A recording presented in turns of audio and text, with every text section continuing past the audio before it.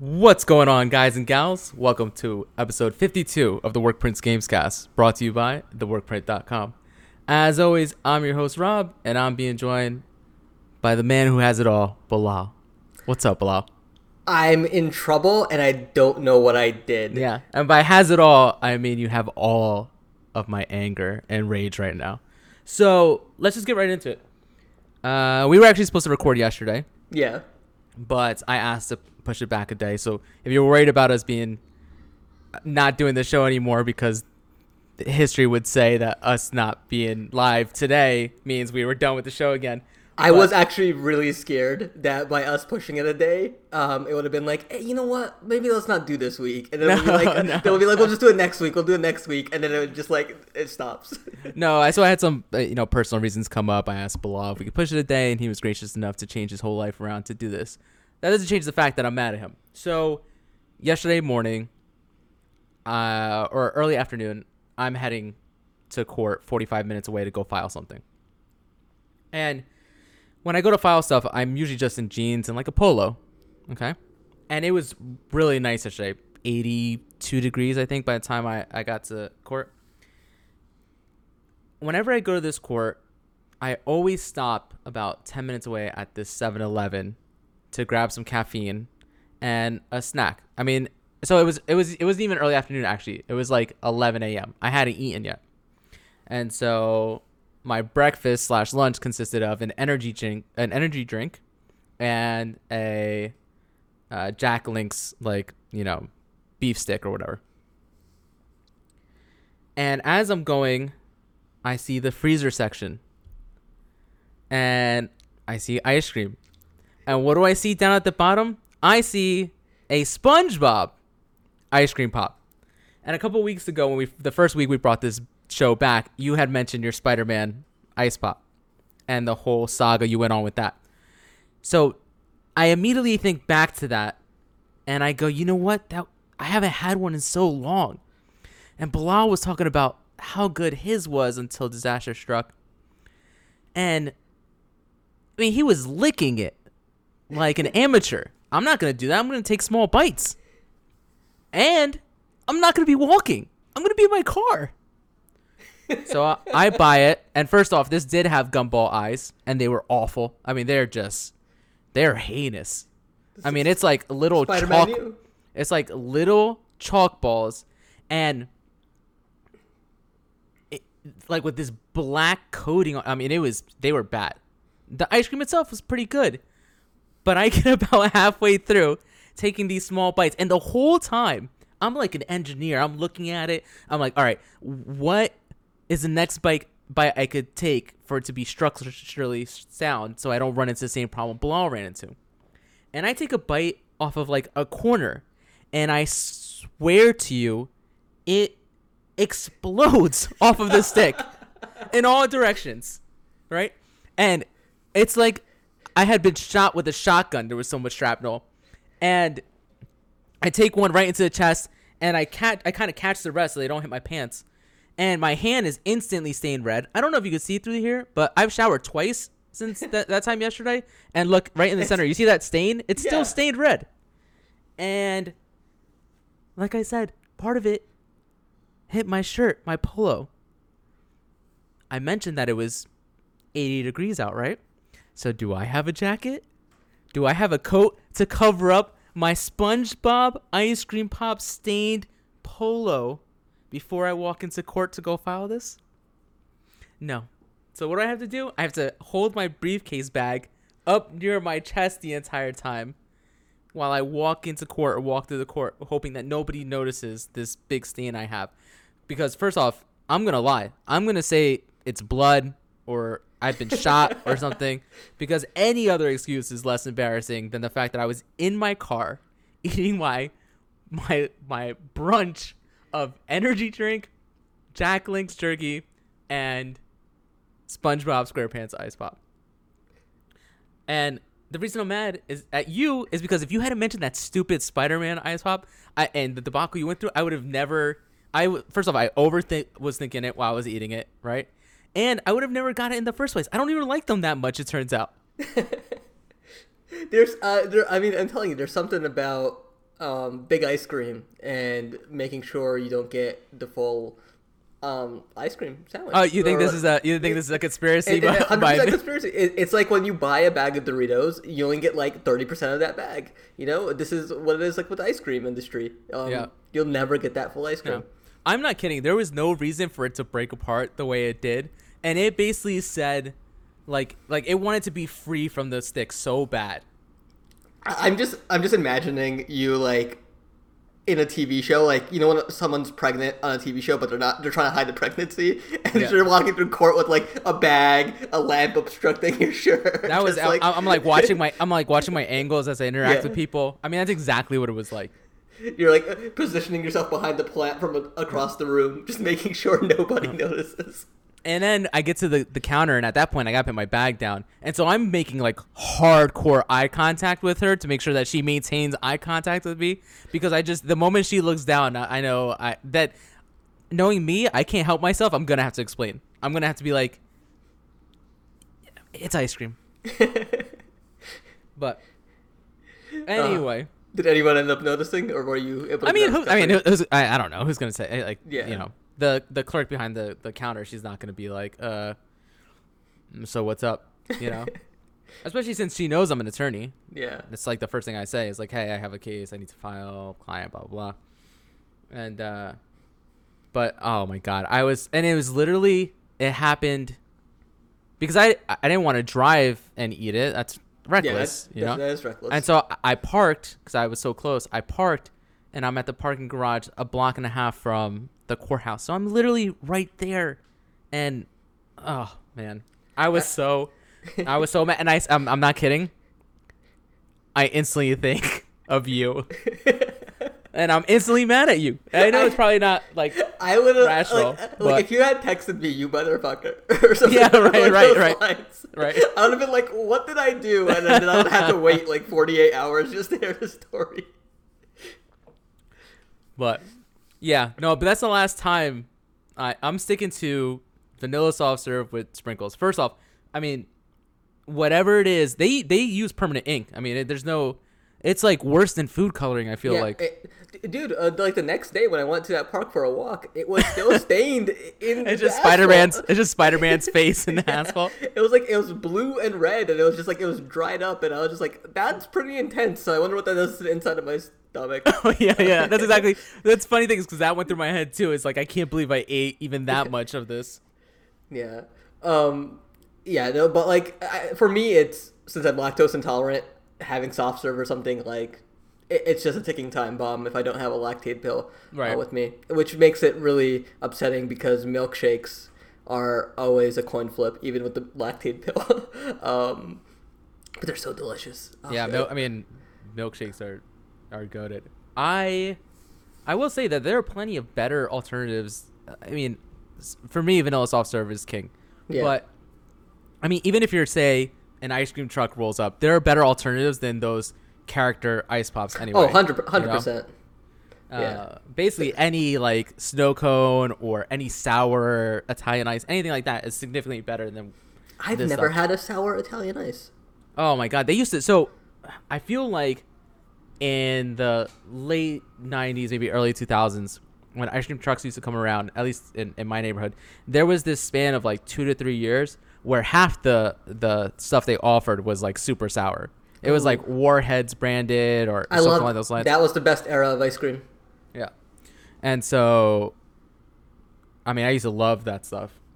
Now it's funny. I live, even when I lived at the townhouse, and now I live kind of in the woods a little bit. But even when I lived in the townhouse, like we didn't have the ice cream truck come around ever here. Mm-hmm. And the funny thing is, I hadn't even heard an ice cream truck in like 6 or 7 years until a few months ago, or I guess actually last month when I was in PA at my brother's house and one came around the corner.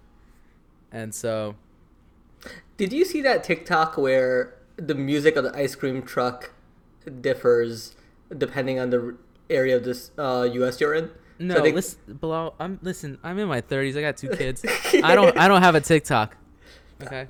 I mean, at least not yet. I mean, I'm there for the comedy, man, not the dances. Yeah, so I do catch some of these TikToks randomly on Twitter or Instagram, something else where someone's just reposting. And there are some, I feel, and I hear that TikTok actually does a good job once you're on there for a little while of recommending catering stuff to your liking. Whatever the algorithm they use is apparently supposedly fantastic. It's fantastic or super scary. They're probably synonymous, but it's like it hones in on exactly what you like and it caters it so well to the point where I think it knows me better than probably Facebook and Google at this point in my life. But you know, like going back to ice cream really quick, much like Spider-Man and Spongebob, you know, it was about 50% a good time, 50% disappointment, and that's how I felt about Mortal Kombat. Oh my god! All right, is this what we're gonna get like every week? We're just gonna get a really bad segue. Yeah, I don't know how to transition out of. I mean, you know how we transition out? I was gonna say, all right, enough of the ice cream talk. Let's actually get into video games and what we've been doing, what we've been playing, and in this case, what we've been watching. Yeah. All right. So. What's the ground rules? Are we saying ground rules? We'll set. I mean, the ground rules are no spoilers. We can talk around this. This movie isn't like we can talk about this movie without spoiling anything. To be honest, and actually, the one thing that I would say is we shouldn't even say specific lines because, in my opinion, I think some of the best lines in the movie come from Kano when he's being like comedic relief, right? And so I think we shouldn't mention specific lines, but I think he has a ton of great one-liners and he steals the scene almost every time he's in one. Before you go ahead, I really, really like this.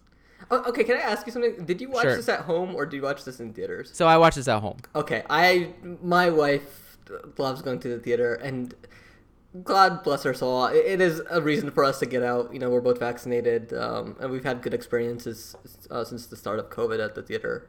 Like AMC does a good job, but like, man, her selection of like what we should watch at home on HBO Max versus what we should watch in theaters has just been like a big miss. Because I think this is the perfect home movie, but it's a disappointing theater movie. So I mean, I think part of it is also I had proper expectations going into it. I was expecting, at worst, like corny action and similar to what the first two movies are. Some people remember the original movie with rose-tinted glasses, but there are some truly awful parts of that movie. I've gone back and watched it like on TNT once, and I never realized how all the action is just positioned with like the person getting kicked in front of the camera, so you just there's never any contact made or anything. It's like a bad Bollywood movie at times. And so that's what I was expecting at worst. I actually think that this movie was better than I was expecting at best. Now, I think the story you can argue is a little bit whatever. It's the weakest part of it, and I think that was my biggest issue with it. But I don't know how you do. No, don't get me wrong. The past few Mortal Kombats have had fantastic story and lore, but they're also stretched out over 6 hours. And part of what makes them so good is that you already know the history, right? Because these are basically just alternate timeline versions of the original events, right? Yeah. And so that's what makes them so good. Now you're introducing this to an audience, you have to tell a story about a tournament and these realms. And so I think they do a good job of kind of getting all the groundwork out of the way right away by saying, and this isn't a spoiler, but, you know, hey, this tournament goes on, these realms fight, this one realm has won 9 in a row. If they win this next one, they get to invade Earth. And then it's off to the races. I was a little bit concerned about, and this is where we have to be careful, I was a little bit concerned about the initial reports on the story and the fact that we were getting this new character, Cole Young, and how he would fit into all of it. I am actually pretty cool with what they ended up doing and how that ended up working out. I thought the cast as a whole did a fantastic job with what they were, what they're doing. Yeah, you know? with what they're given, the movie definitely. Look, this movie could have been a complete train wreck. Yes, but right. it gave enough for the fans of the series. There's a lot of fan service in this, and some like there's really funny. There's so much fan service. I think, and it's not just like, Scorpion saying "get over here," right? Yeah. There is some deep fan service and callbacks, and even like how people play cheap in the game. Like I looked at my wife and I knew that one went over her head, but I was laughing because I know exactly. I've done that. Like I've done that in Mortal Kombat. There are so many times where I turn to my wife, who has no history with Mortal Kombat, and I'm like, "That's from the game. That's from the game. This is why. That's from the game." And I'm just over there like laughing at things she's not laughing at, and I'm getting excited about things that she's not getting excited about. And granted, her being somebody who has no history, I asked her what she thought of the movie, and she was like, "It was okay. It was fine." Yeah, that's exactly what my wife said. Yeah, the action is well done. Mm-hmm. It's well choreographed. All the actors in there are half decent movie fighters. Mm-hmm. I do think that. I actually think that the worst characters are the ones that the good guys get introduced about halfway through, and that's kind of a shame because at least one of them is kind of a big deal, And I don't know what you have against Kung Lao. I thought that dude was dope. Oh my god, I think this isn't a spoiler necessarily. I think that guy is the worst part of the whole movie. Really? Yeah, I didn't enjoy anything about him. Anytime he was on screen, it was an eye roll. And yeah, maybe I'll give you that. But in a movie full of eye rolls, I could take them. Yeah. No, but you got your fatalities, you got your you got your fatalities, for sure. And like I think my one complaint was like I didn't need them to like the characters to be like fatality or something like that. Oh, right. Yeah. I know what you're saying. Yeah, it's just like you don't need to say it. We all understand what we're getting out of this. And then I think the other thing was like the script at some points there was characters just being like naming characters that they didn't even know, and it was like I'm gonna go fight this person, and then it was just like. But nobody ever said their name to you, so I don't know how you know their name. That's a good point. I didn't think about that, actually. Yeah, that's a good point. And I was like, okay, fine. I'm here for it. I know exactly what I signed up for, and so that was fun. But like, it's actually pretty interesting. The writer for this, Greg Russo, is actually a really big gamer. Polygon has this really good interview with him. This dude has a gamer score on Xbox of over 1.5 million.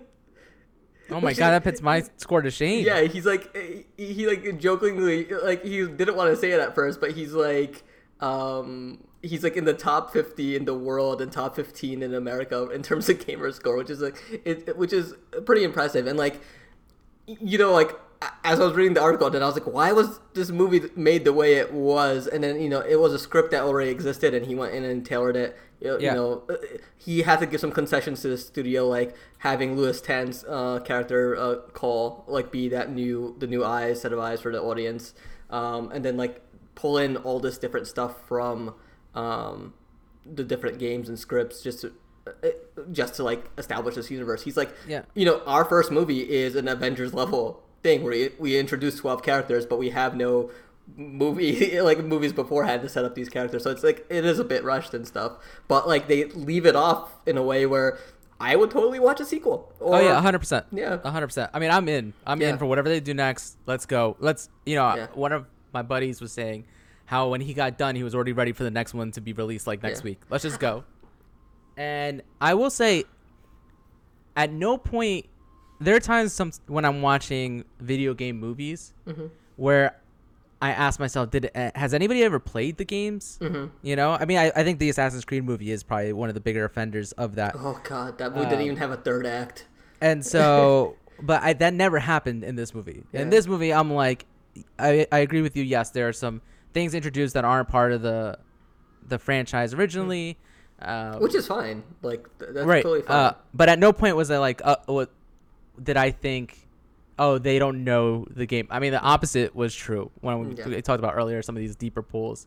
And so, I mean, I really enjoyed it, and it was better than I expected it to be. But I think I expectations tailored properly, you know? Yeah. I'm more curious, like, in my eyes, I would, this came out on HBO Max and in theaters, same day. But, like, in my eyes, I think this would make a really good TV series. Like, they can stretch out some of it, do the fights really well, and I think the audience will show up for it. Like, I mean, I don't disagree with you. I don't need another TV series in my life right now, but or another subscription. Yeah, right. I don't disagree that this wouldn't work as one. I mean, especially considering that the lore is all these other realms that, in this movie aren't even touched upon or talked about really. And the fact that it's a tournament. I mean, tournaments in themselves make for a great structure for a season, right? Because you could do a fight an episode, 2 fights an episode, whatever you need to do, work way up. It's why animes have so many tournaments in them, because it just provides content. The tournament arcs are always the best. Yeah. All right. Well, enough about movies, even ones that are video game related. What have you been playing lately? So it's been a little bit of a repeat. There hasn't been too much new. I've been diving into Yakuza 7. I mostly got to do side quest stuff. I wrapped up a lot there. I was trying to... I wanted to move forward with the story, but I knew I would be hit with cutscenes going forward, and I didn't have time for cutscenes because I was just playing in like 30-minute bursts. And so I just did a bunch of side quest stuff there. I fired up Xbox Cloud Gaming. Thank you, Phil Spencer, for hearing me out. I don't appreciate that you gave Rob the invite first. Oh, baby. He's on Android. He doesn't need it on iOS. I know, but the very first thing I did after I got my email was put that in that group chat to kind of rub it in your face. Oh, I was fuming. I was really upset. I actually was like logging into the URL. I had the icon saved. And my experience with it is actually pretty interesting because I didn't play too much on it, but I did fire it up. So with Stadia and Luna, once you save that web page as like a link on your iPhone, you log in once and you're logged in. On the for Xbox Cloud Gaming, I have to keep on logging in every time I go back in, which is a bit frustrating. Like, I think maybe the cookie times out after a bit, which is fine from a security standpoint. But yeah, because the app's not like that on Android, right? I'm signed in. So and since this is a web app on iOS, I'm guessing it acts differently. But like that's good. But the one thing that I didn't realize, and then once I fired up a game and I started playing it, it all clicked. Was the servers for cloud gaming right now are running off a 1X, I believe, or a 1S. Yes. And so I fired up Dragon Quest XI, a game I've already beat 100% every achievement, and my save was there, which was fantastic. Like all my saves carried over. I picked up exactly where I left off. I was able to run around, but the load times of these games, because they're running off a last generation console, the graphical fidelity as well, it was a bit jarring. The game streamed completely fine, but like I can't wait for these servers to be put on a Series X. Yeah, and they did say that they are upgrading them to Series X blades, so that is coming. But yeah, I do agree. I think you're right in that the load times especially. Because honestly, the graphical fidelity when I'm playing on my phone, it's not as big of a deal just because the nature of the smaller screen and the PPI on them. Yep. And so you get away with things maybe not being as sharp as they are when you're playing in 4K on a bigger TV. But the saves just being there, man, the convenience of it all and how smooth it is can't be overstated. It really can't. Microsoft has built a fantastic environment. And like it just works. It's as simple as that. It just works. And I took the Backbone controller I have, plugged it in, and the web app worked with it. It picked it up immediately. No compatibility issues as well. iOS 14.5 also rolled out, so you can now use the DualSense controller and the Series X or Series S controllers with your iPhone device. It's a real cool thing. I'm excited to see it be fleshed out more. And I will say, I also think it speaks to the fact that with all this cloud gaming, Stadia, Luna, all of this stuff, there are situations that are ideal. right? When I'm sitting here, right next to where my router is, while someone's watching TV and I'm sitting there playing with the strongest possible connection I could have over Wi-Fi, it's flawless. Yeah. There are times when I'm playing in the parking lot outside my son's Taekwondo on 2 to 3 bar LTE, and it has some hiccups, but it still works in a pinch. Yeah. It's not perfect. We're just not there yet. The infrastructure for it. I don't even think it's on their side. I just think mobile data. Yeah, and games need to. I think certain games work better as well, and like maybe games need to develop around it as well going into the future. An RPG works. You can play an RPG with no problem. Or something like Slay the Spire, where you're talking these card roguelike. Something that you can do in small bursts, I think, is ideal for this stuff. But also, I think that speaks to the fact that I like what Xbox is doing, where they make it additive and optional as part of a product that you're already subscribed to. Okay, it was a smart move. Because it's not perfect all the time, but because it's already included in this thing I already have, I feel like I'm less harsh on it when it's not perfect. I'm just grateful that it works at all. Whereas when I had Stadia, even when I had it going through my Chromecast on my TV, anytime I hit a little bit of lag or a hiccup on something like that, I was getting annoyed and frustrated, Mm-hmm. And so I think it's, even though they both have their hiccups and they both, when they work great, they both are fantastic. Yeah. One being a dedicated product versus the other one just being an additive feature, Yeah. colors it in a way that it just makes it makes my impression when I talk about it more positive with the Xbox game streaming than with any of the other services I've tried. I kind of wish Sony would just bundle PS Now into PS Plus, or make another tier where I could do that. And there might be some PS4, PS3 games. I feel like at some point it's just gotta happen. Yeah. Right. In my eyes, it would be the move to make, and I hope they do, because. But also, they're still making money hand over fist, so maybe not. Maybe they don't feel like they have to. Yeah, I really wonder what their ROI is on PS Now. They've had it for over a decade now. What was it called before the service? The service that they bought and they turned into PS. Genkai, was it? Yeah, that sounds... Genkai. It was something like that. Anyway, I'm sorry. It's just like... All right, so besides Xbox Cloud Gaming, what else have you been getting into this past week? So my wife's birthday was this weekend, so we had a few friends over. Everyone was vaccinated, for those wondering. And we had a small birthday thing. It was like 6-7 of us.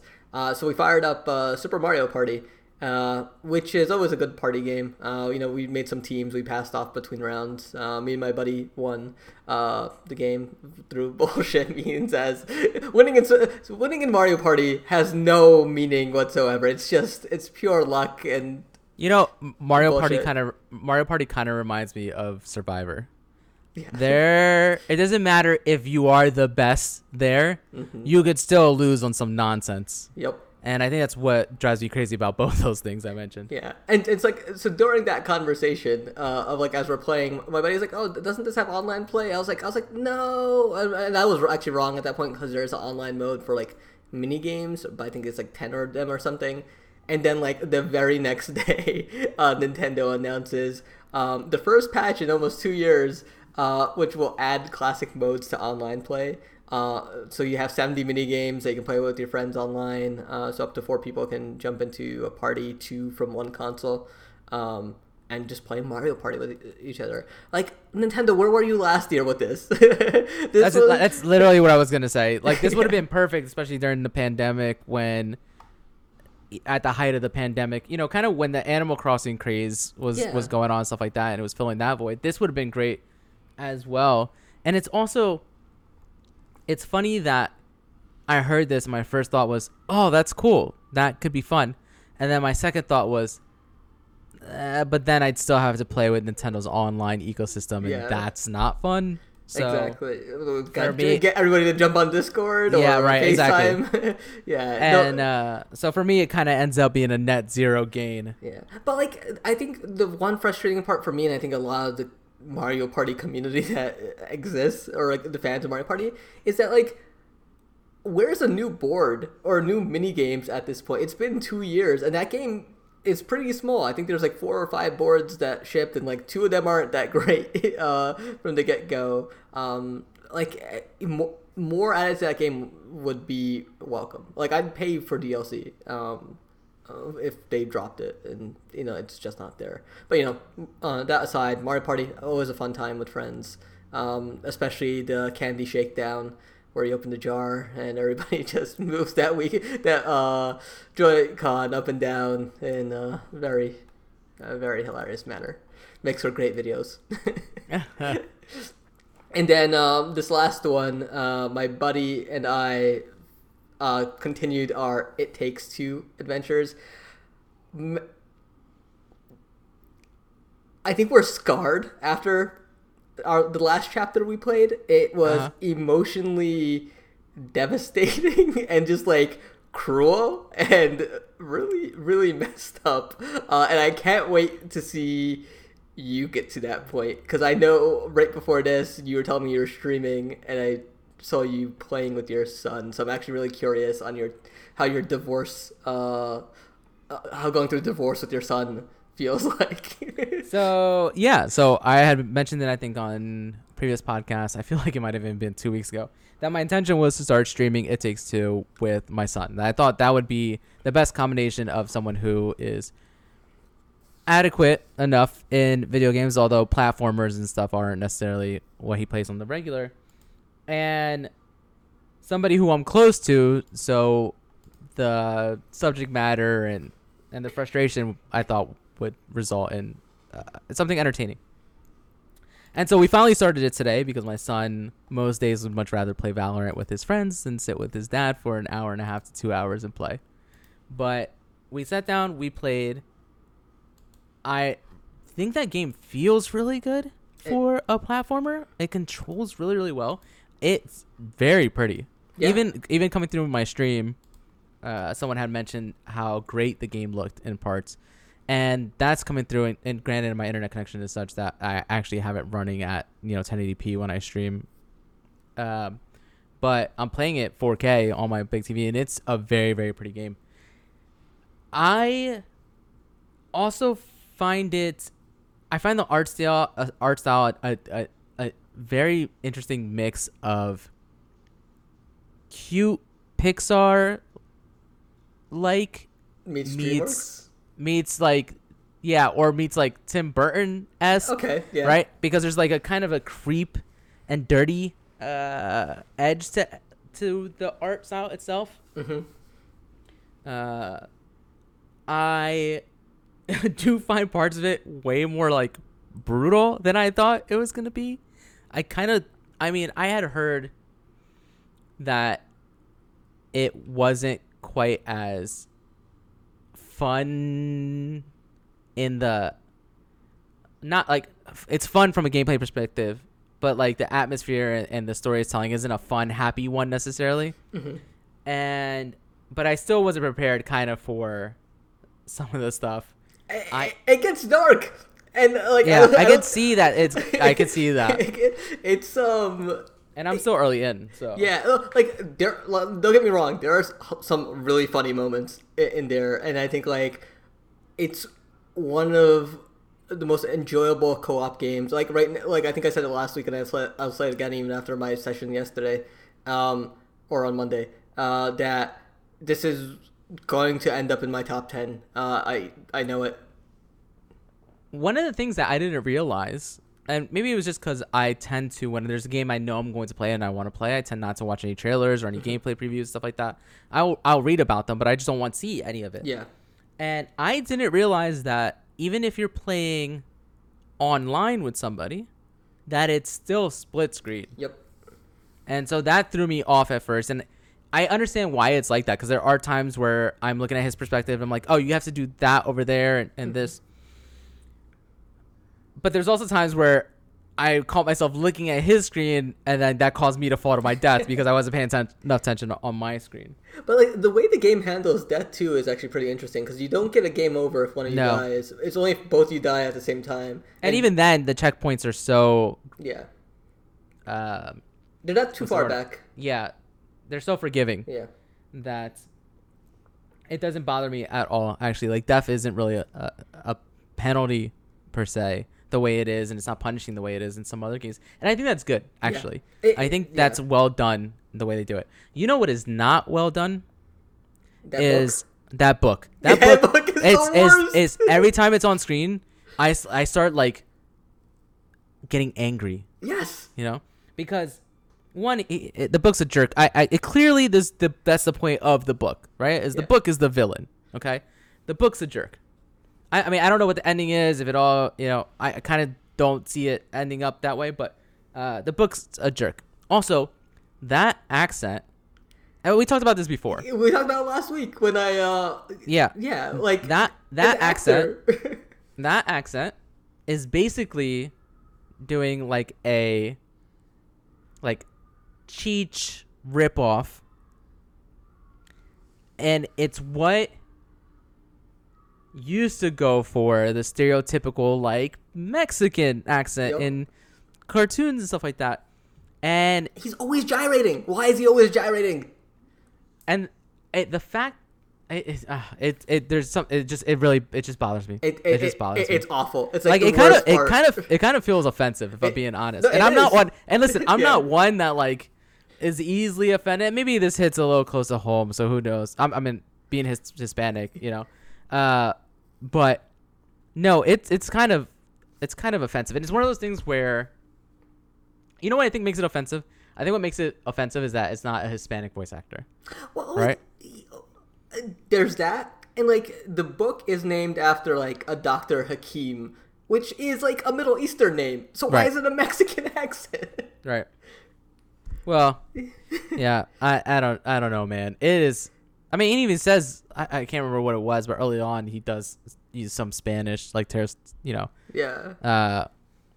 But man, I don't like that book. But the game itself is, I'm gonna keep playing it, but I actively dislike that book and everything about it. Mm-hmm. And so thankfully, it's like he only pops up every now and then. Yeah, of course he's gonna recur and probably have a bigger role, but like. I think it's the gameplay that shines because I don't ever feel like I'm repeating what I'm doing from section to section, and and that's the most mind blowing part about this game. It's just there's so much varied gameplay in each chapter that the game consistently feels fresh. I mean, I like I said, I think I'm on like the third chapter or so. I think you're the second. The chapters are long, especially chapter 3. And so I'm on second chapter or whatever it is. But already it has been varied and it's constantly switching up, and it's a lot of fun. It's cool. I also like the little challenges where they pit you against each other and stuff like that. Yeah. And it's fun because it's my son, so there is a little bit of him running his mouth and you can't let him win. Then he no longer needs you.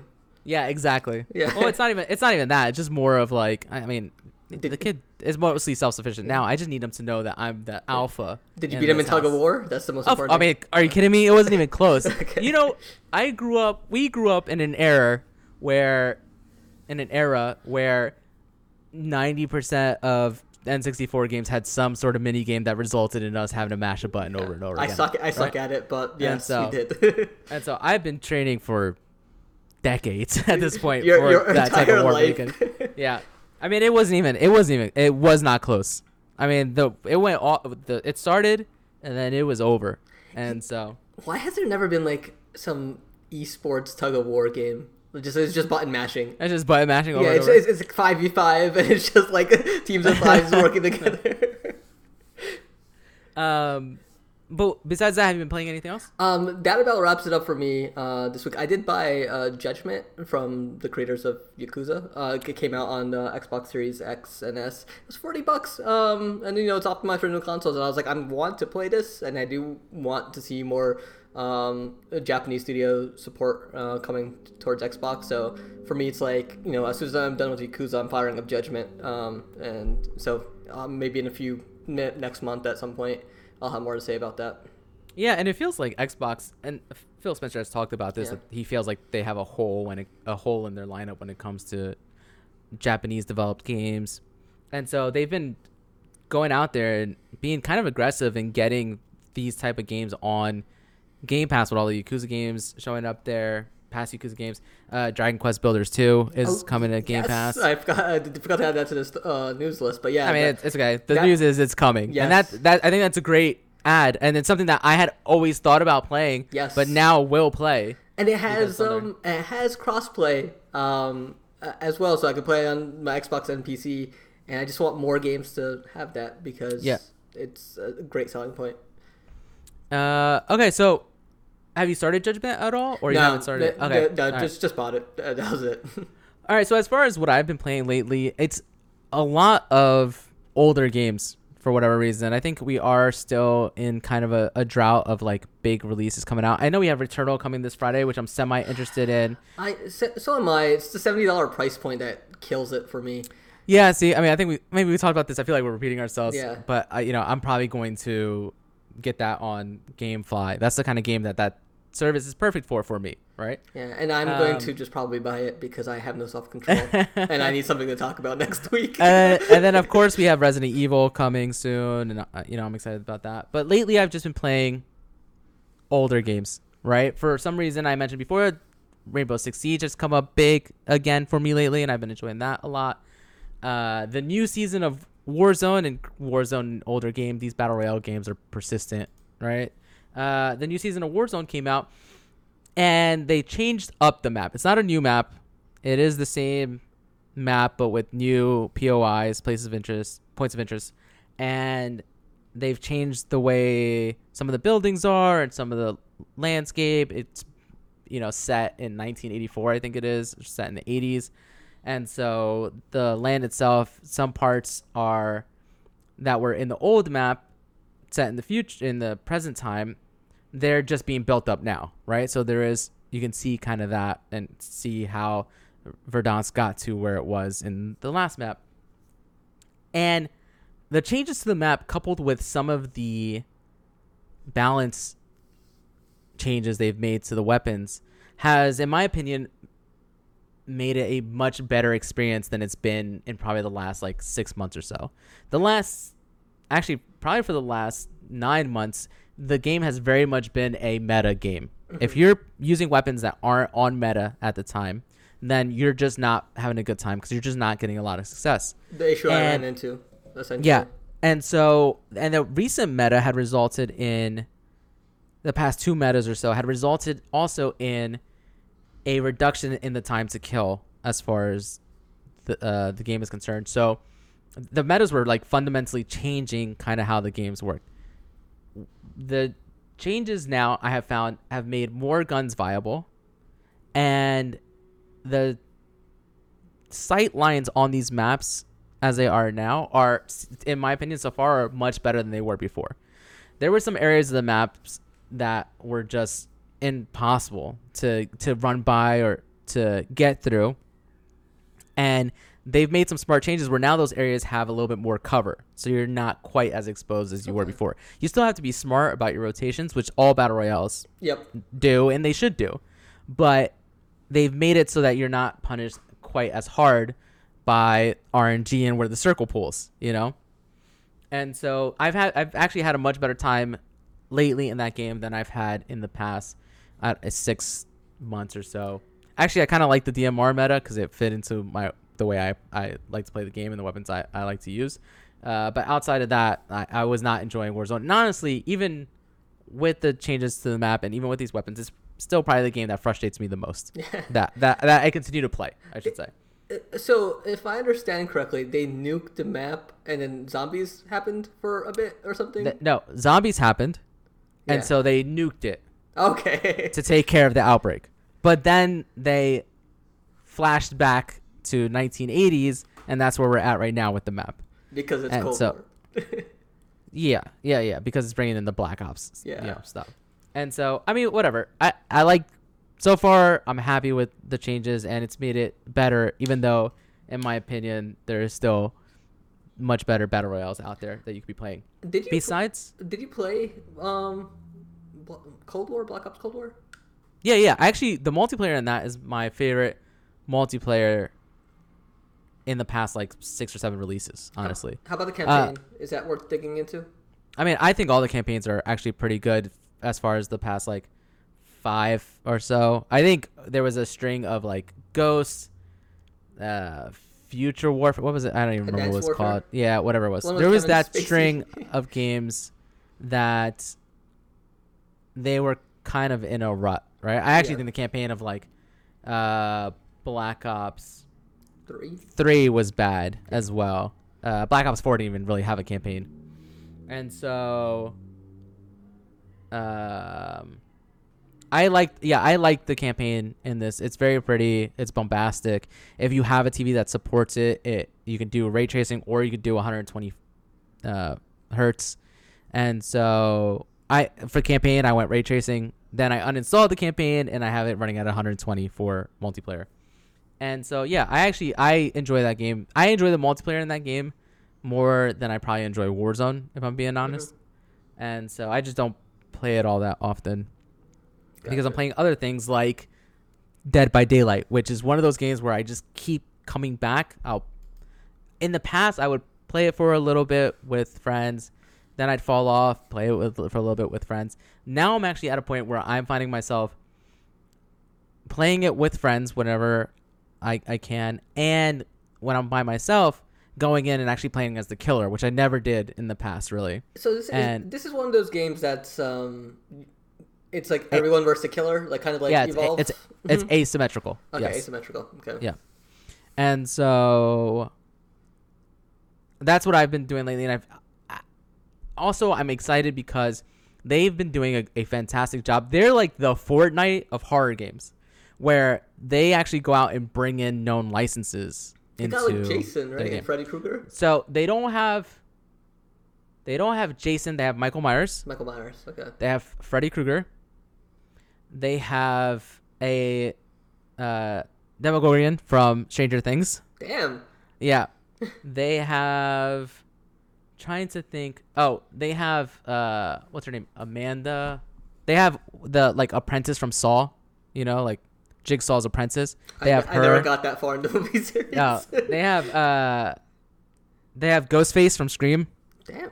Yeah, and so they've gone out there and they've made deals, and they have Pyramid Head from Silent Hill, and then not next month, not May, but June, they will have a Resident Evil chapter. They haven't announced what the killer is or who the survivor is, but they will have a Resident Evil chapter. So I think that's kind of what got me really excited about it and has me grinding like the in-game currency, the blood points, which are used to actually level up your characters to get better perks and stuff. I've been having a great time with that. It's also one of those games that is fun for me to stream because it's a game where I can actually look at my phone to chat, and I can actually talk during, right? It's almost like an interactive chat room with my buddies until we start getting chased by a killer, and then it's easy to get excited in that game and it be natural, right? Instead of it being like overreacting or playing it up. So is it escaping as the team, or is it killing the killer? No, so there's no killing the killers. Okay. There's just none. Basically there are generators all over the map, and you have to repair the generators by performing these quick time events. It's literally just you go up to the generator, you hold down a button, a trigger pops up. It's a spinning wheel, and you have to hit the left bumper inside the skill check zone. Okay? Quick time event through and through. Yeah. And so that once you complete 5 generators, then you have the ability to open up these 2 exits, which again are just holding down a button. Where the variety comes in is when you start being chased by the killer. So, I mean, I don't want to sit here and spend the next 10 minutes explaining, but basically if you're running or if you're quickly jumping through windows or vaulting over things, that will notify the killer. And so you're much better off walking or crouching walking so that you don't make noise, and so that you also don't leave behind these red scratch marks that the killer can see. So if you're sprinting or running, it leaves a trail that the killer, I mean, on some of these maps, you can see it from across the map. So that's where the skill comes into play. I think this has a very low entry for new players because the base gameplay is just these quick time events. It's very simple. Yeah. I think that the skill comes from being able to outrun and outplay the killers, or as a killer, being able to hunt down and outplay these survivors. There are a couple other ways that you can win as a survivor, but we don't need to go into that. That's the main way, and no matter what you end up doing to try to survive, you still have to complete a certain amount of generators. Besides that, I've also got into the end game content of Outriders. How are you doing liking the it? expeditions? I love them. It turns out I like killing hordes of enemies under a time constraint. Yes, it's so much fun.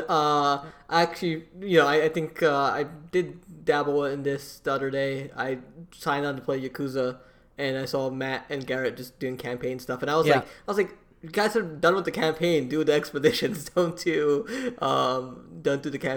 like level grind for world tier. Because the amount of gear you just get at the end of an expedition is just so much better and so much. Yeah, we were tearing through it. I think we got to challenge tier 8 or 9 by the end of that, and then I think we're hitting silver at that point instead of gold, and it scales up. But like Matt's gear, like the mods he has, the weapons he has, he was doing so much damage. I think he was looking like 10 million, and Garrett and I combined weren't even doing as much as that. Yeah, so I play with Garrett and Matt as well as some of our other buddies, stuff like that. And yeah, it's usually Matt and I are within 1 million or 2 of each other damage-wise. Sometimes I'm more, sometimes he's more. Usually he's more, but he's also got turrets helping him. He's basically got, 2-3 people pitting out damage, and I'm just by myself. But yeah, I'm also with my current build, and with the Trickster, I'm pitting out tens of millions of damage. And so I'm having a blast. I really, really enjoy it. It's funny, I went back after doing some of that stuff and getting my gear leveled up through that. I went back not to raise my world tier, but to finish my wanteds and my hunts to get the legendary that you get for completing those. And tier 14 was a piece of cake, right? Tier 14 and even tier 15 is nothing now because the enemies aren't as high. They just don't get as high as what my gear is now. Yeah, because the challenge tiers, I think, increases it past 35. Yes. Yep. Yeah. And so, past... Or 40, was it? I forget. Yeah, it's like 41 or something like that. Yeah. But yeah, no, a lot of my gear now is like 44, 45, something like that. Oh God, I need to jump on. Yeah, and so I'm actually going back, and I reset my hunts and my wanteds, and I'm just going back through that because that seems to be the most surefire way to get legendaries. Granted, the legendaries are going to be level 41, so you got to spend the resources to upgrade them. But right now, the one complaint I have about expeditions is that I have done probably 11 or 12 of them and haven't gotten a single legendary drop. I got one. I heard. Yeah. And listen, don't add to things that I'm mad at you about. All right. If it makes you feel better, it wasn't good, so I trashed it. Listen, honestly, that does make me feel better. Yeah. If I'm being honest. But it gives me a level 3 mod that I can now use on my other gear. Yep. But yeah, I mean that about wraps up what I've been playing, and nothing too new, unfortunately. I also am trying not to feel like I have to play something to necessarily talk about. Yeah, talk about it on here, especially since older games are adding new content all the time. I can still play the games that I am enjoying and speak on it, especially since with Outriders, I know it was huge, but there's still people out there that haven't tried it and stuff like that. And I'm telling you, if you have Game Pass, you need to try Outriders. Yeah, it's it's weird because I think when this game came out, one of the things I mentioned was like, everything is there. There's no roadmap. Everything's in this game, and now I'm kind of like, I wish there was a roadmap. I really do think that they're lying. There has to be we're gonna get more content. I think it's gonna go the Borderlands route where we're gonna get expansions, and it's not gonna be Destiny. I hope it doesn't end up being Destiny, because Destiny just ends up being convoluted. Right? We're going to talk about that a little bit later on. And so I do hope they kind of go the Borderlands route, because Borderlands is one of those things where you can just hop in, get loot, kill a bunch of enemies, and get new storylines. I actually think Borderlands does probably a better job with DLC storylines than any other, just because they are well done, self-contained, and entertaining throughout. And so I would like to see them go that route, but still I think they need to have events, even if it's just like, hey, for the next week we've introduced this loot feral where, like, if you shoot him he tries to run away, but if you shoot him he drops more loot, and there's a higher chance of there's a 10% chance of you getting a legendary from him or something like that. That'd be cool. I think that's the kind of stuff they can do. They can basically go like the Diablo endgame route, and I think they'll be set. Yeah. But anyway, let's. Go ahead. There's one thing before I jump into the news that I did want to ask you about. Before we started this podcast, you did mention something about the achievement war. Okay. I mentioned on a past podcast that I am engaged in this friendly competition with friends. I'm not. It got to the point, and I'll go into detail next week because the month will be over. It's at the point where I had to hide my achievement list, and so because of that, and because there's a chance some of them will listen to this podcast when it releases tomorrow, I'm not going to talk about that at all this week. So, 2 more days. Do you think you got it in the bag though? No. I don't. No. It took a turn at some point, and so like I said, in a couple of days I'll get into the ups and downs and the trials and tribulations of this achievement war, and give you some of the juice. All right, that sounds good. I'm excited because I always enjoy a good achievement war. But let's go ahead and get into news. Again, you list the news for me. For those a little behind the scenes, Bilal is the one who usually picks up the news articles and stuff like that. And for whatever reason, he always picks as the first news story the one I have the most to talk about. So we're going to move that to the last news story. Because so a funny thing here, I actually put these in reverse order because I was going from recent news to oldest news. I don't know. I did something weird in the doc sheet because I was doing it off my phone today. All right, well, why don't you go ahead and talk to us about this Pokemon Go Fest? Because, again, this is one of those things that when Pokemon Go first came out, I got a little bit into it, not as much as other people. I think it's still super cool that it's going on. It had kind of a resurgence of sorts. But the Go Fest stuff is kind of where I draw the line on my engagement with Pokemon Go. So Go Fest is like the celebration, the year, like the anniversary for Pokemon. And so this July marks the 5th anniversary for Pokemon Go. And, the previous years they've done events, Go Fest events, and you could either fly out there to these Go Fest locations. I think they've done it in Japan and Chicago. Yeah. And so you can go there, and they'll have like special regional Pokemon or new Pokemon. There's special quests as well. I think they introduced raids at one during the second year.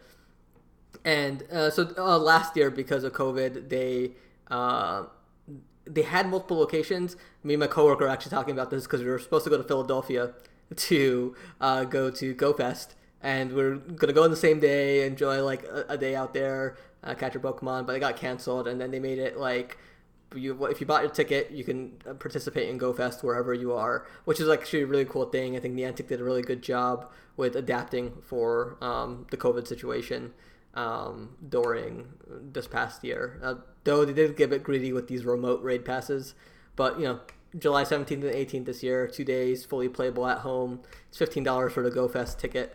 And probably a chance at a new legendary Pokemon early, like they did Celebi and Jirachi in previous years, Victini last year. So I don't know who the Gen 5 legendary is, or Mythic, whatever tier it is, but it's always fun. There's always a nice long curve to it. So excited to dig into that. All right, well, Pokemon Go is a game that anybody with a phone can play because it is at its core free. And now, if you want to play games like Fortnite and, what are some of the other ones listed? And Call of Duty Warzone, which I mentioned earlier, you can now play those without Xbox Live Gold on Xbox. We, I think, had already mentioned that they were moving to making free-to-play games actually free-to-play. And that's already being implemented as of this month. Yeah, this was like after the backlash. This was announced originally after the backlash of the Xbox Live Gold price increase that they immediately reverted like an hour or two later. And they were like, oh, no, you're right. We messed up. Also, to show you how right you are and how much we care about you as consumers, even though we were going to make this super anti-consumer move, basically forcing your hand at getting Xbox Game Pass Ultimate because it didn't make sense just to get gold at that point. Yeah. We're going to go ahead and make these free-to-play games actually free-to-play without Xbox Live Gold. And it does have a list of 70 titles. I was trying to figure out, because it says, some games. It says it makes exceptions for some games, but it kind of feels like what free-to-play game out there right now isn't on this list? I don't know, but there's like some single-player games on here that you can also dive into, like Aegis Wings, which was like that Xbox studio game. Too Human, which is just a single-player game, which I don't understand what the online play there is. Maybe there's online co-op. Resident Evil Revelations 2. It's a strange list, but it's a good move. A bit late, from years late by Microsoft. I think you could always play for free on the PS4. That was one of the cool things Sony did early on for the free-to-play games, that you didn't need PS Plus. Right. So, it's just kind of baffling that it took Microsoft so long to get this rolled out. It's funny, though, because also when PSN first came out, playing multiplayer games was also free. Yeah. They didn't charge for that. And they ended up going back on that and kind of taking the Xbox Live route with PlayStation Plus. Granted, they added free games right from the beginning with PlayStation Plus to try to incentivize and make it more worth it. And so part of me always wondered what would happen first. If Microsoft would go, okay, free-to-play games are free-to-play, or if Sony would go, okay, listen, we know we said you could play for free before, but it takes a lot of money to upkeep, so that's going to be PlayStation Plus is going to be necessary for that too. I always wonder which one would go first, and I'm happy to see, especially considering that, games like Fortnite that tend to have a younger audience, now parents don't have that pressure to feel like they have to pay for. Yeah, because I remember when I was dating my wife, her sister had an Xbox, but they didn't have like a Roku or Amazon, and in order for her to watch Netflix, I had to get her Xbox Live Gold, and so she could watch Netflix for a year. That stuff used to be behind the paywall, which was kind of ridiculous. They had already gone back on that. Thank God. Yeah, thankfully. Yeah. But I'm just glad that moves come. Definitely, especially with a box like the Series S, which can play games like Fortnite, Modern Warfare, I think in 120 hertz. That's a cheap box. That's a really good box. And so it's a good move by them, and I can only imagine that will open up the door even further for a lot of folks. So, I mentioned the free-to-play games. I mentioned Warzone, but also mentioned Fortnite. And one of the articles you actually popped up talks about. You see, this is how. Just take notes, because this is how it's done. Not those not what we had earlier in the show. That was a bad one, I admit it. But so the court documents in this ongoing lawsuit between Epic Games and Apple over the App Store restrictions that Apple has, and actually Google has some of the similar ones. But anyway, the court documents revealed that the most amount of revenue is actually generated from the PlayStation 4, not iOS. Which is insane, because they're generating 46.8% of Fortnite's total revenue. Yep. And then Xbox being the second with 27.5%. Now, I'm not surprised, and let me tell you why. I think that while I would imagine that the player base on mobile is much bigger, because I know 6-year-olds that play that on their tablet, right? Because their parents, here, go ahead. Yeah. But that's exactly it, right? Is that I bet you the mobile audience tends to skew much younger. Yeah. Which means that they don't have disposable income, which means that they're not, that their parents aren't buying them skins constantly or buying them these battle passes, because listen, even when I was at my height of playing Fortnite, it was still a lot of work to get through that battle pass. Yeah, and the battle pass paid for itself if you didn't use those coins. Right. For anything else on the store, they give you enough back to pay for next season's battle pass. But like, it's shocking because like, Epic made this move to change how you can buy the currency within the game itself, and getting themselves kicked off of both Google Play and Apple's iPhone store, and they made it sound like a big deal. I mean, they did the entire propaganda video. I forgot what was that movie they ripped off. Can't remember off the top of my head. Yeah. But like, just to find out that iOS only eats it's up... like 1984 or something like that. iOS only makes up... Is that that's the year in my head. Hold on. Go ahead. Sorry. Yeah, iOS only makes up 7% of the total revenue, which is like pocket change, I'm guessing, compared to what else. So I'm curious if this feels calculated. Like, a lot of it's getting exposed now, but like, I think they looked at it and they realized it's a risk worth taking if they get kicked off both those stores. Because they're raking it in on the PS4 or Xbox. Even the Switch is out pulling in more sales than the PCs. I was right, by the way. It is the movie is called 1984. Okay. Yeah. So it's just a bit shocking to see those numbers come to life, especially with all the noise Epic has been making about this court case. Here's the thing. I also wonder if that is part of the reason too. I wonder if they saw the numbers and realized that they could be generating significantly more revenue if they were able to kind of bypass the way that the chunk that Apple was taking.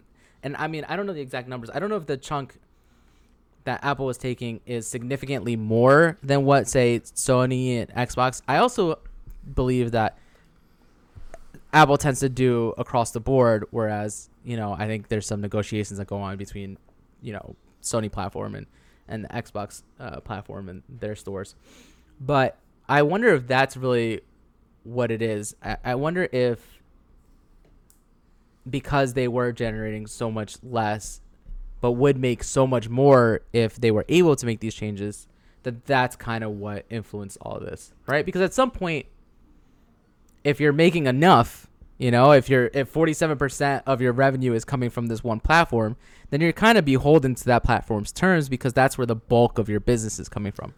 Whereas if it's, 5%, you're less likely to pit up with these rules that you feel aren't fair. Yeah. And it's like, companies have been finding their way around it too. Like Amazon, if you have the Kindle app or the Audible app, for the longest time, you still can't on the Kindle app buy a book through the Kindle store or the Amazon you have to app. Go to like the webpage, buy it on your account. Yeah, you have to buy it through that. But what they've done is on Audible, they have a credit thing. You can buy a credit on the webpage, and now you can download the Audible audiobook using that credit. So I wonder if that becomes the workaround a lot of people use if this case doesn't change things on the iOS App Store, because it's a big chunk they're losing. Yeah, speaking of changing things, Destiny 2 fans already upset with this armored transmog system. Why don't you talk about this? Because I've already mentioned Destiny enough this podcast. I want nothing to do with this, so you go ahead. Yeah, so armor fashion in Destiny is a big thing. You want your Titan, your Warlock, your Hunter to look cool. There's nice capes. There's nice, I don't know what Warlocks have, skirts. You play the Warlock. It's been a while. I don't remember. Yeah, skirts. That feels right. And so one of the things fans have been asking for is, like, they want to keep the look of certain armor pieces without, just a transmog system. Keep the look of a armor piece, but have the abilities, mods of a different one. And so, which let me just say, Outriders needs. Yes, because I have a really nice chest piece that I don't want to get rid of. And so they finally rolled it out. The details, they were like, transmog's coming. It's coming in this next season. And it is the most convoluted piece of shit ever. It now requires 3 different types of currencies to transmog a piece, and it's capped at 10 pieces per season unless you're willing to pay. And like, it's painful because this was a home run for Bungie, especially in a year where there's no expansion dropping since they're taking a little bit of extra time. And the fact that they missed this by an epic mile is just, it's mind-boggling. And so I really hope they can figure this out, because they haven't been having a good year. They tried doing weapon sunsetting. They walked that back because it didn't make sense for a lot of community to be investing time in guns that no longer mattered later on. And then now with the transmog system, which is something that should just be free. I mean, even like Ubisoft with Assassin's Creed Valhalla, they put a cost on it. Like, stop. Transmog should be a free system. Just let the players look cool. There's no reason to put like any sort of requirement for it. And it's funny that you bring up Valhalla, because I was going to mention, what does it really well is Immortals Phoenix Rising. Yes. Right? Where, granted, there's not a ton of different armor sets. There's a good chunk in that game. Yeah, but it takes the like Breath of the Wild where there's a set number, and and it's not. I mean, there's significantly more armor in Valhalla. Yeah. But yeah, they let you transmog everything, and it's easy. You just go and you say, "Hey, I want it to look like this," and that's what it looks like. Yep. There's no, 3 different currencies. There's no limit on how often you can do it. There's no, paying for it. It does it really, really well, and that's how it should be done. I mean, I don't know. Especially in Destiny, where there's so many other ways. I mean, Destiny's biggest problem, honestly, is you mentioned 3 different currencies, right? There's 36 different currencies in Destiny at this point. I don't understand how people can come to Destiny new. I just don't. They done a good job with onboarding, the new onboarding for it. But that still doesn't teach you everything you need to know. I remember you're the reason I fell in love with Destiny, because I played that original campaign, and you're like, hey, we need someone for a raid. And then I was like, I don't know how to get higher level gear. And you're like, well, you got to grind these tokens, and then you can buy this gear, and then you get raid gear. And I was like, and then I spent 200 hours in a month or something. No, don't get me wrong. The things that Destiny does really well, it does really well. I mean, the first game's raids and even the second game's raids, up to the point where I stopped, they were the best great. part of that game, and they're the best part of many. Like, those parts alone are better than most other experiences in games of that ilk, right? But maybe it's easier to go back as a new player, go into it as a new player, than it is to go back as a last player, because I reinstalled it about, I think, right when the new consoles came out, because they had released that update, and I was like, okay, cool, this is an excuse for me to get into it again. And I got to the tower. I was lost. Like, I literally could not figure it out. Yes, because it was so overwhelming. It like gave me anxiety, and I was just like, I can't, especially since Outriders is giving me and scratching that itch that I would have for Destiny, and it's doing it much simpler, and in my opinion, a lot more fun. Like, it's funny how just adding a time limit to things will make tasks and missions that you've already done essentially much more fun. It makes you play more reckless. Like, yes, it's like one of the issues with Destiny and the Nightfalls was like, if you died, and I think the original, they ended up changing this, but if you died, you had to start back at the beginning of that level, or you got kicked back to orbit in Nightfall. So you played super cautious. One person would hide in a corner, make sure they didn't die, and just so your teammates could revive back up. But in Outriders, it's just like, no, everyone just go ham. It's like, if you're hiding behind cover, you're playing wrong.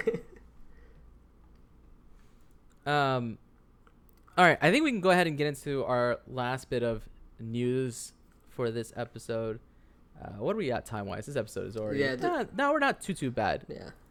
Yeah. But anyway, so Apex Legends. If you listened to last week, you already know that this show is part me and Bilal hanging out and catching up. It's part us talking about the news of the week that we find important and interesting when it comes to video games, and part me talking about how much I love Apex and how I think it's the best battle royale out there, and honestly one of the best games of the last generation. Can I just tell you that I put this news story here without even reading it, and I knew you wouldn't read it because I knew you'd already knew what was going to be happening. Oh yeah, no. So this is honestly, this is even all I want to talk about. So the biggest news to come out is that Apex Legends is getting a new arena mode. And I think I might have mentioned actually that they had already teased an arena mode of sorts, and I think most people thought it was going to be some sort of team deathmatch mode. I don't think people expected it to be this. And what this is this is a 3v3, so a normal squad versus squad, and that's kind of what Apex is balanced around, is max teams of 3, okay? When you have characters with abilities, changing the number in a squad does mess with the balance quite a bit. Okay, I mean, you even see it in duos, honestly, where duos tends to play a lot different than trios does. And then I don't enjoy solos at all in Apex, whereas I think solos is better suited for something like Warzone. Okay, but this is a 3v3 where Apex introduced crafting in the middle of matches, where you can pick up these resources and go to what's called the replicator. It's basically a store that's located at different points of the map, where you can then go, and there are some items, there's a weekly rotation of items that are refreshed every week. There are some items that are always in there, like ammo and health kits and shield batteries. And then there were dailies that refresh in and out, and as far as the dailies were concerned, you could only get them in the replicator. You couldn't find them on the map. Okay? And so what this mode does is it gives you these resources to buy your weapons before each round. And then there is a drop pod in the middle of each round, and as the rounds go up, the items in the drop pod get better and better. Okay? Now, any resources you don't spend carry over to the next round, where you can then buy weapons again. And unlike, and this is sounding a lot like CSGO, I was going to say, exactly that. And so it is, right? Yeah. Even abilities, you start, my understanding is that you do start with some charges, but you don't start with enough to cover the first to 3 1x2, okay, rule set they have in place for winning this. And so you will have to buy abilities. Now, any unspent abilities, you don't lose them. They carry over to the next round. So if you don't use your ultimate, you don't have to buy your ultimate again. If you don't use your tactical, you don't have to buy your tactical again. But weapons do not carry over because they do not want a snowballing effect. Yeah. Okay. You can also spend money on spend your resources on upgrading the weapons. Okay. So if a weapon has a hop up, or if you want the attachments on the weapons, you have to upgrade that weapon. So you could go in and spend all your resources on a souped up weapon, okay, and not carry like a secondary or something like that. But then you're also running the risk of, if things go south and you lose, you've also put yourself at a disadvantage, because the next round you have no resources left over to spend. Okay, so this is very much a spin on that Valorant CS:GO formula, with some changes. And they also released a blog post where they talked about how, besides the fact that this is a permanent mode that they're adding, why the decision behind making it so that abilities and stuff carried over but weapons didn't. And it really was a matter of them not wanting it to, just them wanting to avoid steamrolls. Okay, and they found that the other reason why it's first to 3 win by 2 is that when they had it as a first to 4 or first to 5, they found situations where when there was a blowout, it just wasn't fun for the team getting blown out, Yeah. right? So a 3-0 in this situation isn't that long, so it doesn't feel as bad. I remember. Whereas if it's 3-2 or 2-1, you still have an opportunity to come back. So they do still want to give you the ability to come back. And then if it gets to a round 9, then that becomes a sudden death winner take all. That's honestly the best move, because I remember when Valorant came out, one of my complaints with it was one round went the full gambit. I went to the very final round, and it took an hour for that one match. But then there's other rounds I've had where it's a complete blowout. I'm not good at Valorant, and so keyboard and mouse shooters, and it's just it's not fun to sit there and like I want to just at a certain point I'm just like I just want to quit and play something else, but I don't want to leave my team stranded either. So I think I can see this being huge. I can see this taking over Apex as the main mode. I mean, I think it is very smart for them to just introduce new modes with the existing mechanics that they have. Because I've said this before, I think it's the best feeling shooter. I think it's the fastest of the battle royales. And I think it opens itself up in this universe, and these legends open themselves up to different game styles and modes. And even like, I think you could do a campaign with these characters, and they've dabbled with that with doing like these PvE campaign like missions in past seasons, and some of them were fantastic. Honestly, my only complaint about them was that they were short.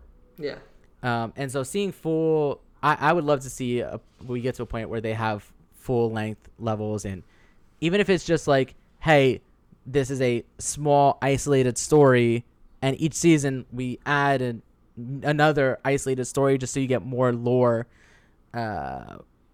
about the game, because they already pack a ton of lore every season. They've been doing these comic pages lately, they were doing audio files before, they were doing text files. Like, they are constantly adding lore to the game and fleshing out this universe. And so the maps themselves, I don't quite have an understanding for how big the maps are, because it is still a battle royale like experience. It's not a pure team deathmatch experience. So it seems like they're not going to be these small arenas.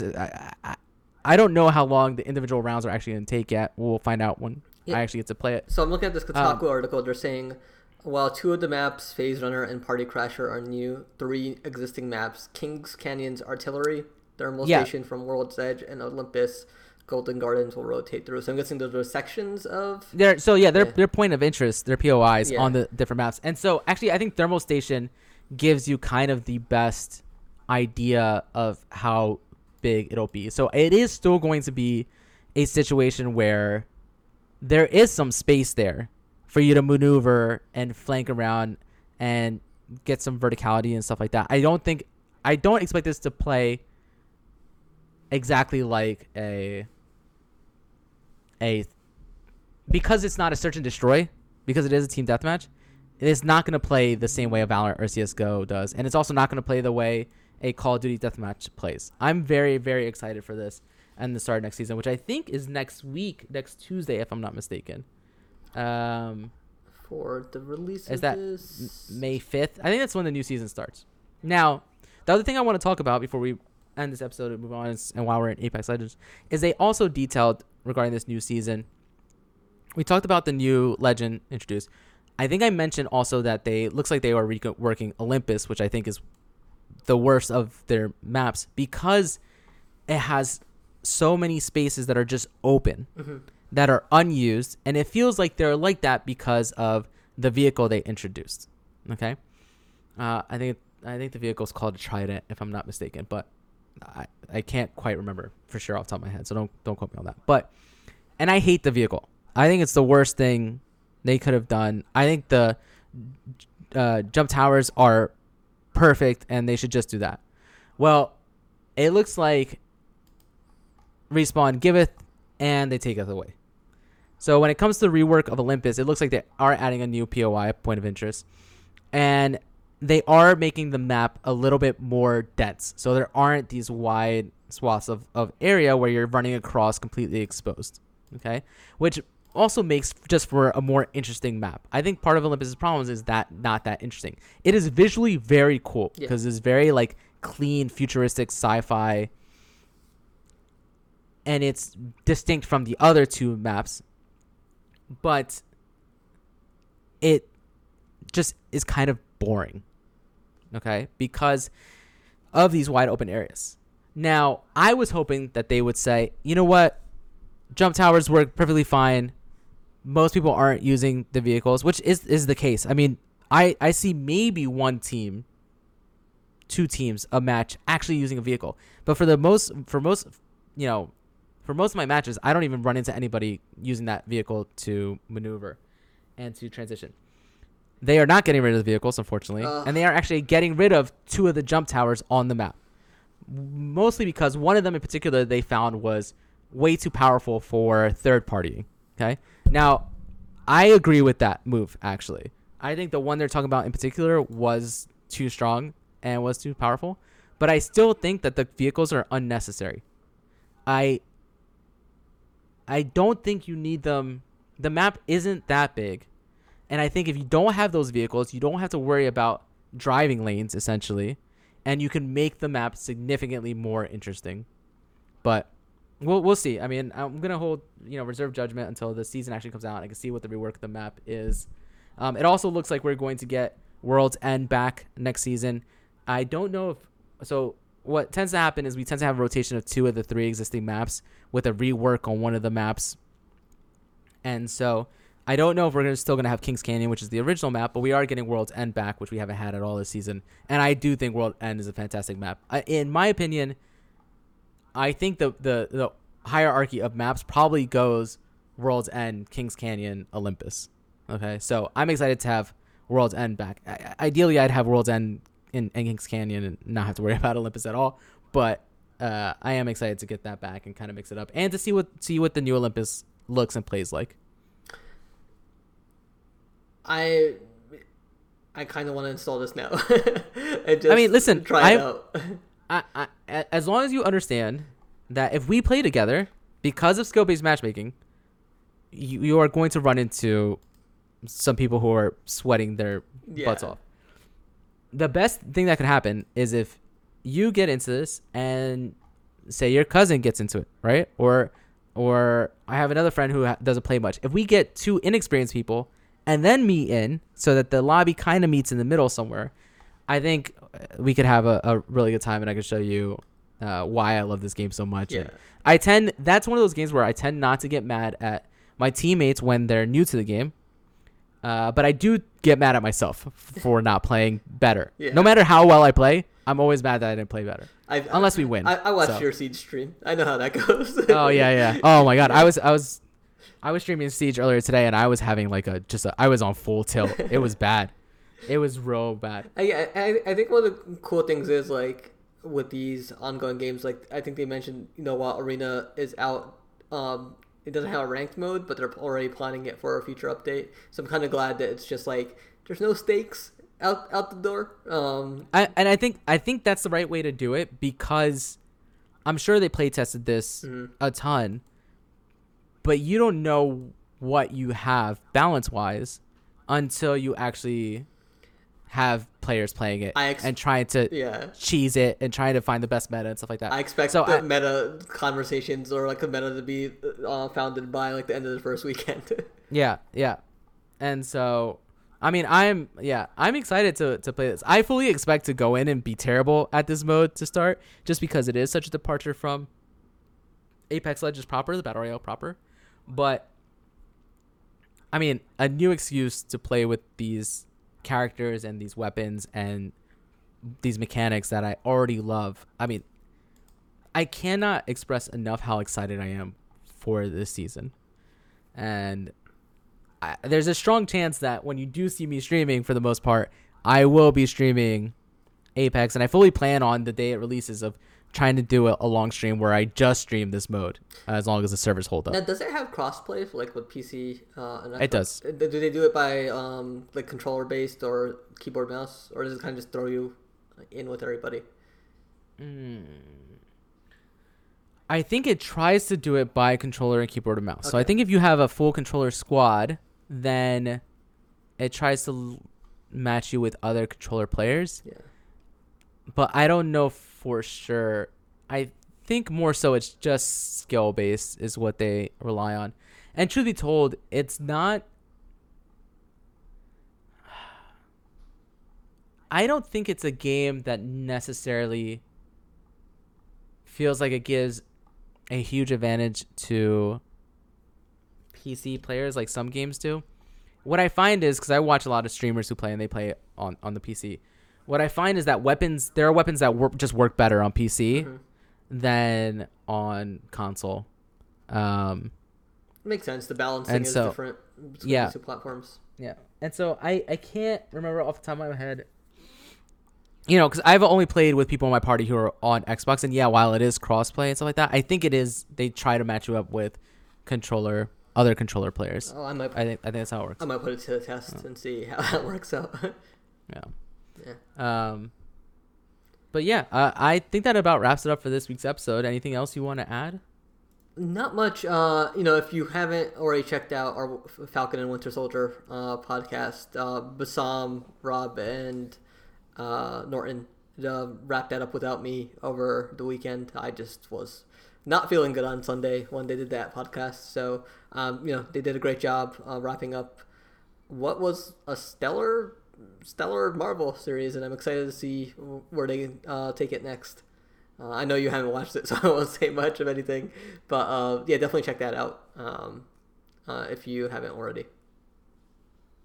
Yeah, and as for me, like I said, I've been streaming as regular as I can. Obviously, I have a job and I've got wife and kids and other responsibilities, but I am trying to be more consistent where you'll either see me on between the hours of 9 a.m. Eastern to 2:30, 2 o'clock, 2 p.m.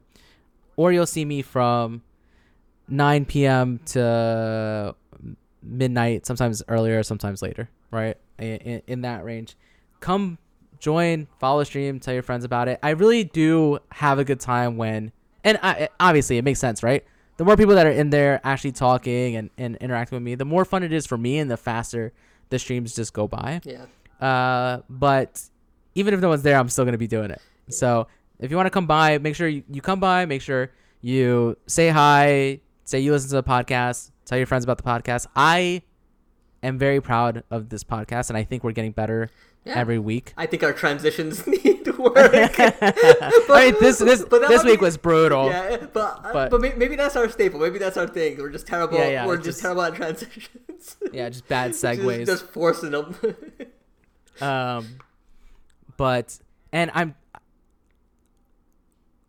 We're so close to getting that other podcast going.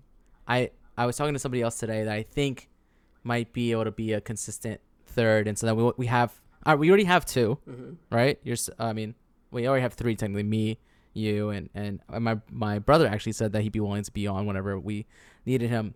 So if we could just get the third. One of the things that happened this past week is I was able to recover my old Samsung Notes that I had, and it had a ton of stuff for that particular podcast. So I'm not starting completely from scratch with some of that stuff. And so that makes me very excited. I want to do this so bad. It's like it's the thing I want to do more than anything. I love doing this podcast. Don't get me wrong, blah. More than doing this podcast, more than even streaming, I want to get this back off the ground and get this going, because that's the one that I have the most fun with. And also I think it's the one that is more unique than what everybody else is doing out there. I don't think anyone's doing anything like it that I've seen. Yeah. At least not in the video game realm. I did recently discover that there is a show that's kind of similar. Well, I don't want to get into it. It's not similar. It is the same genre kind of, but it's completely different. Anyway, yes, there's not a ton like this, and I can't wait. I really can't wait. But I need to do this. I want to do this right, because I don't want, and the holdup is I don't want a situation where last time we did it, the hard part was getting people to be on a regular basis, and it requires a certain amount of people to do it properly. And so I would love to have at least 3 people that are consistent, and then just rotate people in and out. And so that's where I'm getting to, because I want to do this right, because I don't want this to be a situation where we release 2 episodes and then I'm gone for 2 to 3 years because I'm frustrated with the fact that I can't get people on. Yeah. Right. And so tell your friends about this show so that we can get as many listeners as possible, so I can convince other people to be on my other show that we're gonna do. Maybe we should just start bribing people with like, winner gets a gift card from our friends just to get them to show up. Well, so I mean, that's where I want to get to. Actually, where I would like to. Whatever. When we get to that podcast, we'll actually talk about what my hopes and future goals are for that show. Anyway, let's go ahead and wrap this up. As always, you can follow me on Twitter, on Instagram, on Twitch at SunnyVice20, SUNNYVICE20, and for Twitch, it's twitch.tv/SunnyVice20. And you guys can always follow me at Bilal_Mian on Twitter. And you can always follow The Workprint at The Workprint on Facebook, Twitter, Instagram, Twitch. And go to theworkprint.com and check out our content. Yep. All right. Until next time. Bye-bye.